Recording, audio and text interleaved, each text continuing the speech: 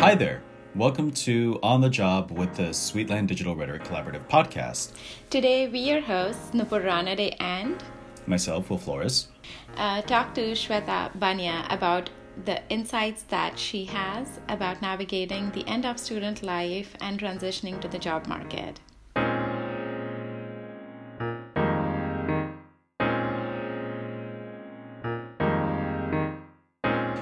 So, here is Shweta. Hi, welcome. Thank you for joining us today. Could you tell our audiences a little bit about yourself? Yeah, thank you for having me, and I think it's a great opportunity for me. My name is Shweta Bania. I'm from Nepal. Currently, I'm a PhD candidate of rhetoric and composition at Purdue University, and I'm defending my dissertation in a week, for which I'm very excited. God, Yay! And next fall, I'll be joining Virginia Tech as an assistant professor of rhetoric and professional and technical writing.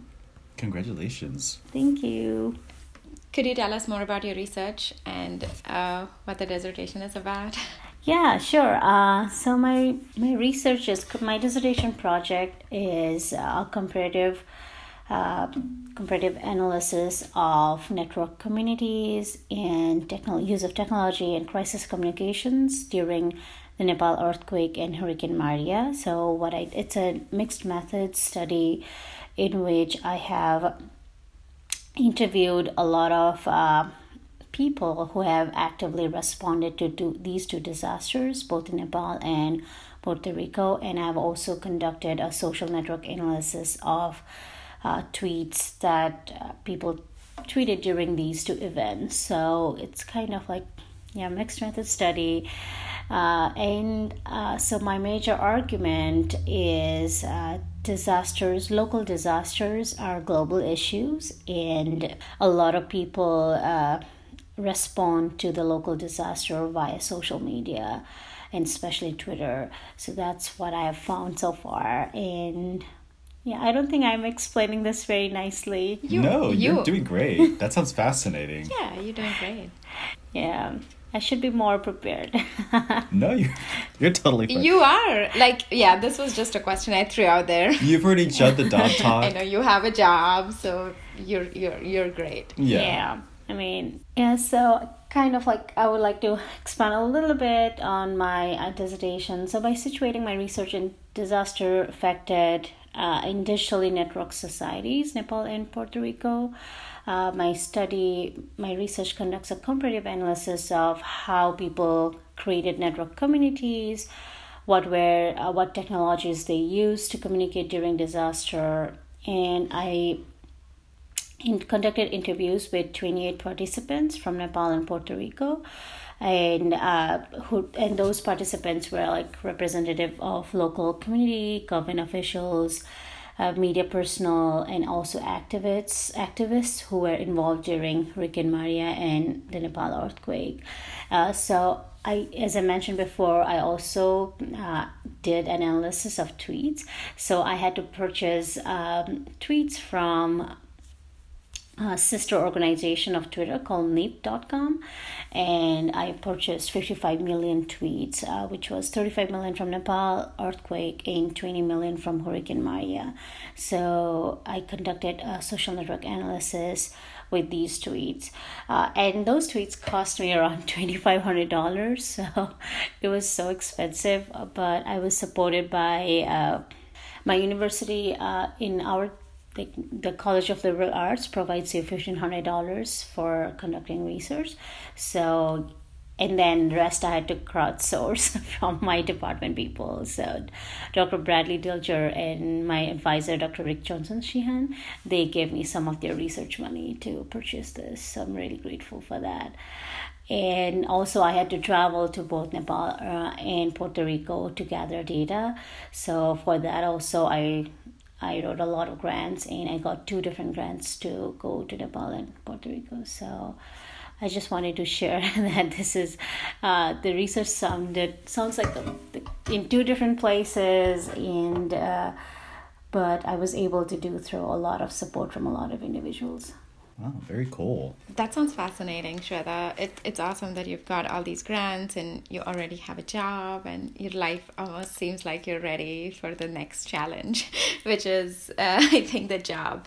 So we're going to ask you some questions about what you've done so far and also about your future. The first question is, how are you feeling about the transition that is going to come to your life? You know, from a graduate student, you're now going to transition into graduate course faculty. How does that feel? I feel it's a really surreal moment for me because past year has been very difficult for applying a lot of jobs, and that anticipation of will I get a job or not, and then even though if I had a job like the decision from Virginia Tech came really early, but it took me like a couple of months to finally realize that, finally sink in that, oh, I have a job and I am I'm not going to be a student anymore next year. So it took a while for me to kind of accept that I have a job, and it was very difficult. I think the transition is difficult and exciting, both, because I'm transitioning from a very cozy 4-year graduate student mode to a faculty, like our professors in our department. So I feel like I feel very scared and very excited at the same time. Scared because of the new environment. I have to again restart everything and think about and kind of like have that. I don't know. I think when I came here from Nepal as a graduate student, it was a lot of exploring the area, exploring grad school, navigating grad school. I feel like it will be similar when you are faculty, because you have to navigate the university system. You have to navigate how to live in that place. You have to navigate your courses that you are teaching. I think the difference would be there will be less mentorship as a faculty. Because here at Purdue, when we came, we were trained for a year to teach our courses. But as I have experiences of teaching for so long, I don't think there will be that kind of mentorship. But I'm ready to teach. I'm ready to teach with all the experiences that I have at Purdue. I think it's a new challenge that I'm ready to take on now, and it took me a while to kind of realize that.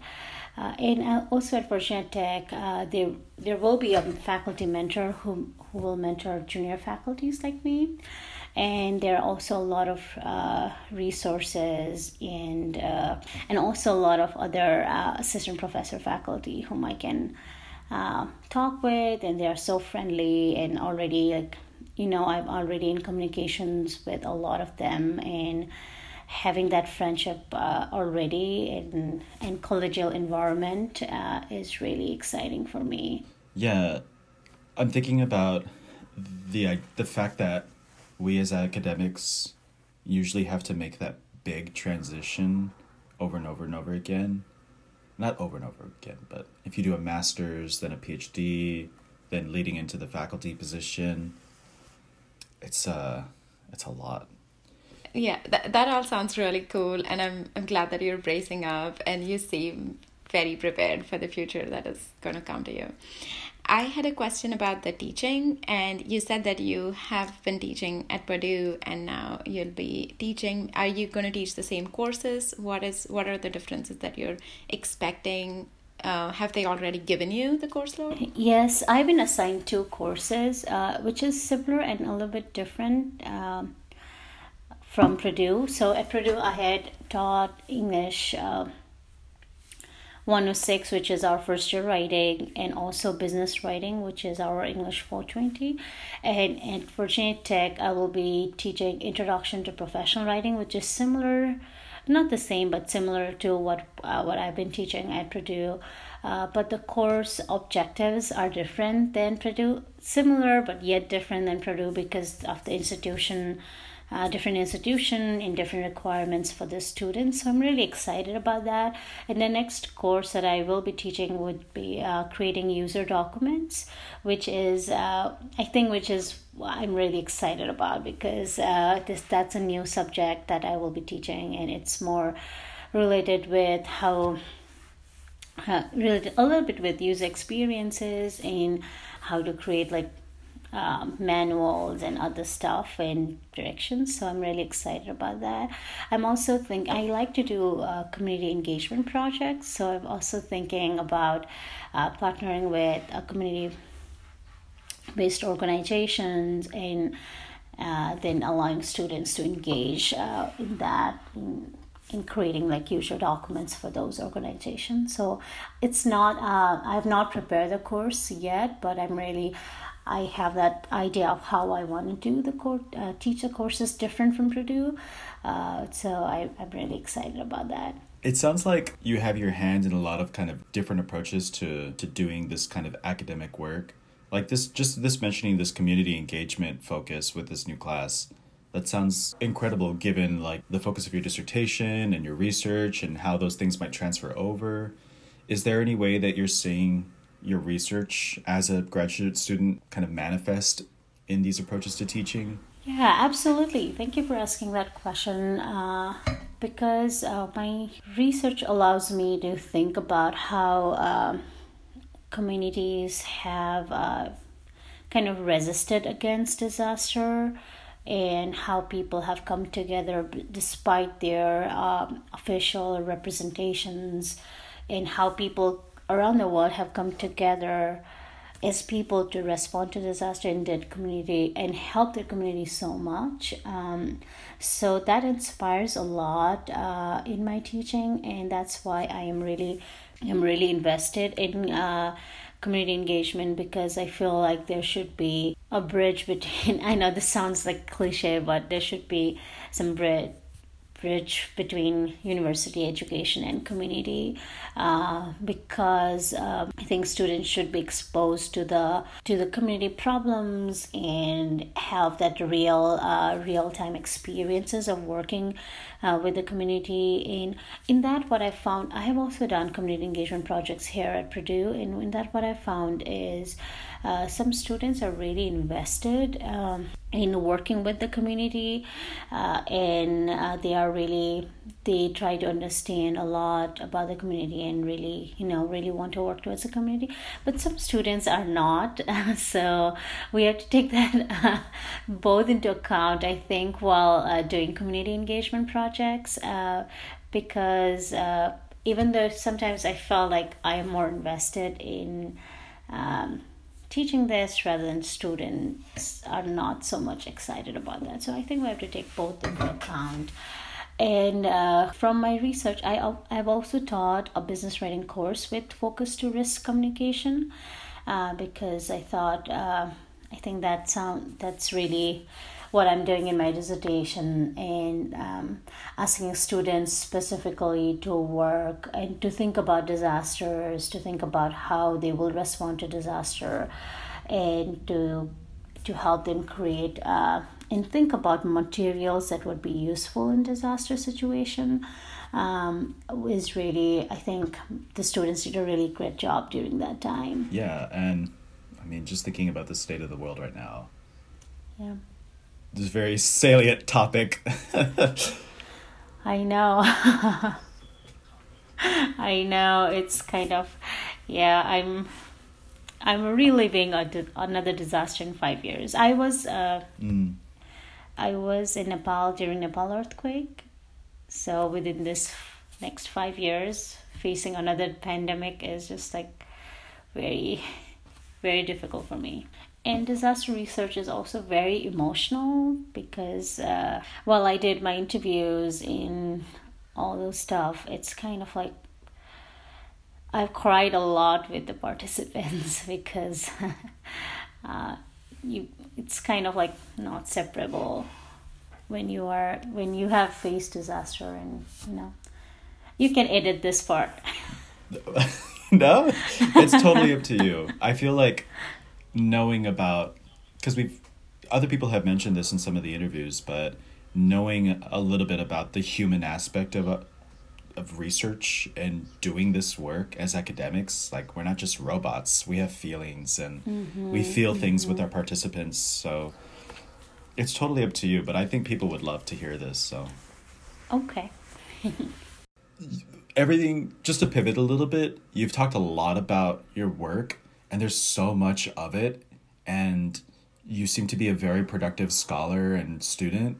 Could you talk to us about how you've managed your work-life balance and how whatever routine that you've developed, how you're going to transition that into a faculty position? It's like 2 grants, securing department funding. I've done it. It's not the easiest thing in the world. So could you talk to us a little bit about that? Yeah, thank you. Well, sometimes I've been like kind of blamed for overexerting myself and not having any work-life balance. But I think particularly in the academic year 2019-2020, which was my job market and dissertation year, I think I created kind of fair work-life balance. So it has been very busy for me, and much more busier than I've ever expected, because I knew from a lot of people that job market is a full-time work. And until I experienced it myself, I was not sure what that meant because it required a lot of investment. So hence, for maintaining work-life balance, I created a 8 to 4 schedule for myself, where I'll work from 8 to 4 p.m. in my office at my university. And this allowed me to have a little bit of time to go to home and cook and eat and relax and watch Netflix for a couple of hours before I go to bed. It is very difficult for me to work at home because I want to clean or cook or watch TV and not work. So hence, being in that office space allowed me to focus only in my work. And what I also did for maintaining that work-life balance is I enrolled myself in a dance class at my university. It was jazz 1. I can never dance. I almost failed that class, but it forced me to do something other than my dissertation and job market search work.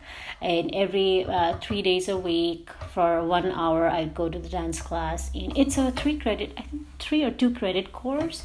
So even if it rains, I have to go because it's my class. And you had my dance teacher had a strict attendance policy. And so as a student, I had to follow that. So that really helped me to take some time to relax and do some body movements. Similarly, in the spring, I was taking yoga classes, and which was very important for my mental and physical well-being. But after the crisis, everything has been halted. And also, I also tried not to work on Saturdays, except for the time where I had to meet the job application deadlines. That also allowed me to break the cycle of 24/7 work, which was very important for my mental well-being.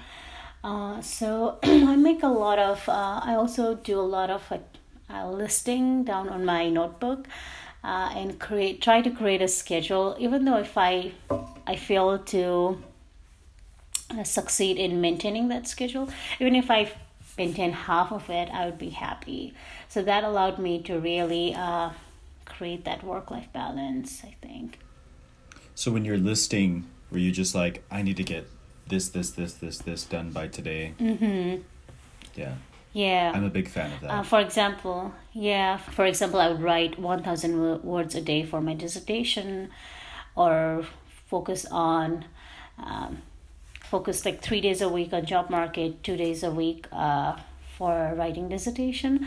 But during September and October, that didn't happen. I was just totally involved in job market search, because there were a lot of deadlines, and you had to fulfill a lot of, you had to fill out a lot of forms, and you had to also modify your job documents to meet that job criteria. So it was a lot of work during that those 2 or 3 months, so I did not had time to look at my dissertation. But I tried once in a while. I tried, but I wasn't able to. And then there were, after sometime in October, in the mid of the October, there were a lot of Skype interviews that were coming up, so I had to prepare for that. So meeting the deadlines, and then a lot of Skype interviews, and then I had campus interviews that came immediately after that. So it was a continuous this after this and this, so I had to really prepare for those things. And one thing I was always, now I think, and I kind of like laugh about it, but I would be constantly talking in my head about Skype interviews. Like, if they would ask this, I'll say this. If they will do that, even though I had written down everything I wanted to share and talk about, but in my head I would be constantly talking about that. Also caused me a little bit more sleep. But yeah. So yeah, the dance classes and listing things out and being very specific about what work I want to finish, I think that helped me a lot. That sounds really cool, because I know you completed, it is a 5-year program at Purdue, and you've like completed it in 4, and you have a job. So I'm sure it was a lot of pressure in different ways. We've already kind of moved into the next question, but we're just going to explicitly ask you, what advice, based on your experiences, do you have for students on the job market right now? Will and I will both be on the job market next year, so it's coming for us. And some of the advice that I think you've already given is chalking out, like making lists, rehearsing for interviews over and over again, even if that causes sleepless nights, planning for the dissertation in advance, because you cannot get a lot of writing done September, October onwards. What else would you like to add to that? Yeah, I mean, I thank you for asking me this question. I think this has made me kind of reflect on what I've done in past year. So if you don't mind, I want to walk through my experiences. So in spring of 2019, I defended my prospectus and started working on my literature review and finished it. Then in the summer, in between these, I would write a lot of grants and stuff like that. Then in the summer of 2019, I traveled to Puerto Rico and Nepal to collect my data. And also during the summer, I finished my 3rd chapter, which was my methods chapter. This chapter was not complete, or it was very, very rough, but I had a draft. So having those 3 chapters already done before I started working on the job market was really beneficial for me, because I had like around half of the work was already done, so I could pause the dissertation for a bit and then work on the job market, because I think, like I mentioned before, once there are so many deadlines, and then Skype interviews would come, and then campus interviews would line up, so it would be very difficult. At least for me, it was very difficult for me to even think about dissertation. And I remember going to my advisor's office and saying, like, I don't know what I'm doing in my dissertation. I feel so disengaged with my dissertation right now. And he would say, like, it's okay to pause, and you will again come back to it. So it was very, I think, challenging for me. So in that summer, I again started working on my CV and publications and preparing my job documents, because I didn't know what kind of job docs I would prepare, and all those. I didn't know any idea about it. I sought support from friends like Dr. Ashanka Kumari, who walked me through her folders in job documents and showed me her preparation strategy for the job market. Similarly, Dr. Erin Brock Clarkson, she shared her entire job market folder, and she was there for me whenever I asked silly questions. So that helped me looking through other friends' folders and also their materials helped me a lot to think about the genre of job market documents. And it was, and then I started focusing on curating my own. So this was all before the deadlines of the job ads were, because I wanted to make sure that I prepare everything beforehand. It's a very tedious process, and it requires multiple revisions. And I remember I did not know how to write my teaching philosophy, and or I felt like very, very difficult to think and write about it. Even though I read a lot of other people's teaching philosophy, I felt like, okay, this is what I do in my class, but I didn't know what I do differently. So it was a lot of thinking process to think about what actually my teaching philosophy is, even though I had been teaching for a while, but I wasn't able to articulate, and I felt it very difficult document to write. So yeah, I closely work with my advisor and also Dr. Steve Parks, who helped me to revise my documents. And after Skype interviews started coming, I practiced with my friends and also professors at Purdue, created a mock interview before my real Skype interview and gave me some feedback on how should I answer. And after a campus interview came, again, a lot of preparation for this based on what they required. So again, mentorship from my advisor and other professors, as well as just talking and chatting about campus interviews from my senior friends. Friends who have already been to campus interviews and had landed in jobs was really helpful for me. Yeah, I think those were the basic thing. I think it was very difficult for me to take care of myself during this process, especially those 2 months. And because it was a lot of stress about how would I, it's just as reflecting back now, it's just Skype interview, but it was so important for me during that time. So I pressured myself on doing everything to excel in it. I think I shouldn't have pressured myself so much.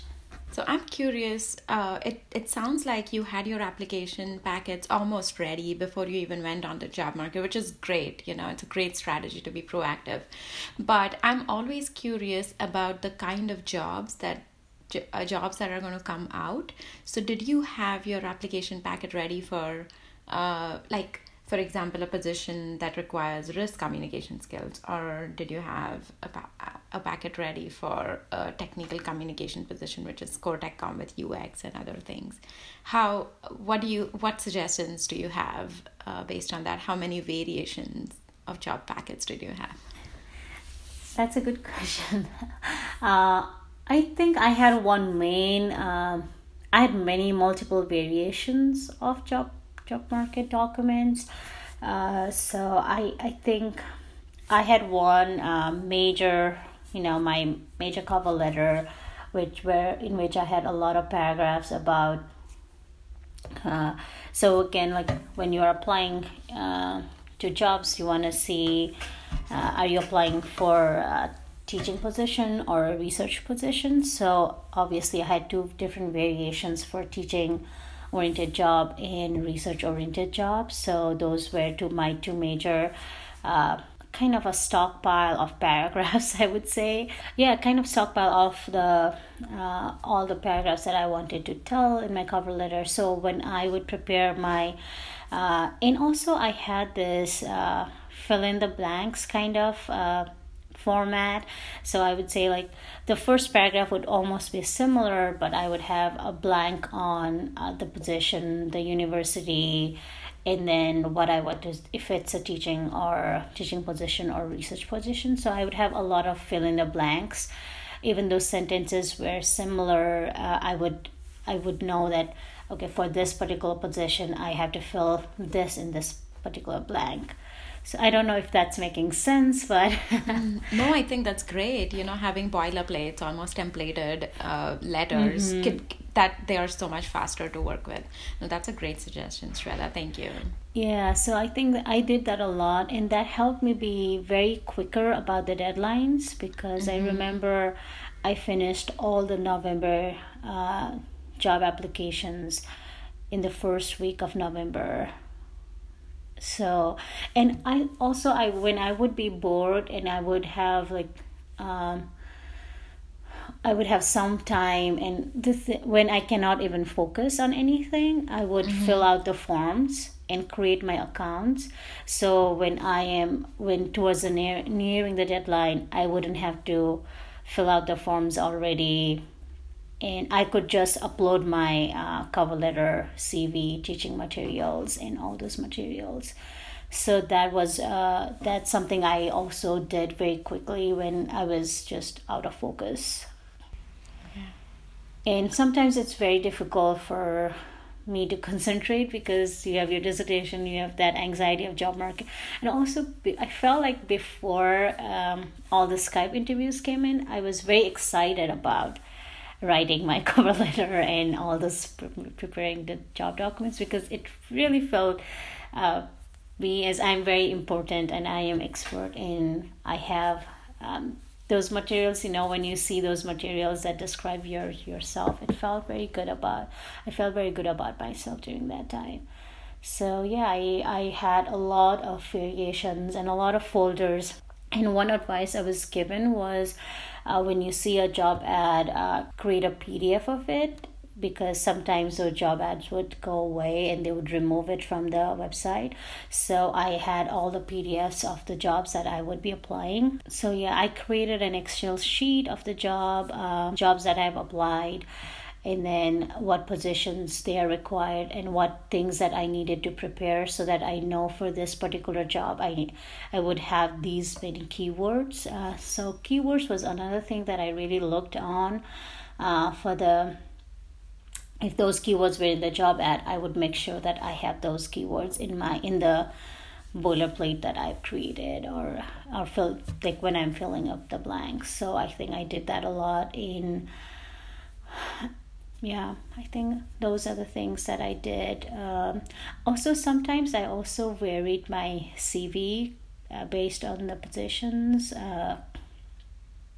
and I remember some jobs required you to have a diversity and inclusive statement, and some did not. And I've seen a lot of variety of documents from other people as well, but I made sure that everything is one page, so that I was given an advice that you don't want, the committee would be reading like 100 applications, so you don't want it to be too long. So I made my cover letter was almost 3 pages, 3 single-spaced pages. I don't know if people would have time to read that much. So I really had to, and the fonts were really small, and margins and everything, but I really had to cut down a lot and try to really squeeze everything, because I was told I don't want to repeat everything that's on my CV. I want to, I think, have a different version there. So not repeating everything that's already on the CV in your cover letter is, I think, very important. And but your first few drafts are going to would be that long, and you would, again, as you go on writing, you would repeat everything that's on your CV, because that's the template that you will be following to think about your work and yourself as a scholar and yourself as a future assistant professor. So I think the first few drafts is you really have to let yourself loose and get as much feedback as possible. That's really great advice. I'm so glad. Thanks for taking the time to, get into the details about the letters, especially, and how to prepare for them. Those things are not often discussed as much, and I think everybody has their own way of working through it. So it's going to really help us and our listeners to learn from your practice, especially. Yeah, thank you. I think talking to a lot of different people about what their personal style is, in learning about them, really helped me to think about what fits for me better. And I think that that will apply for most of the people, that thinking about what others did and thinking about what will work for you would really be beneficial.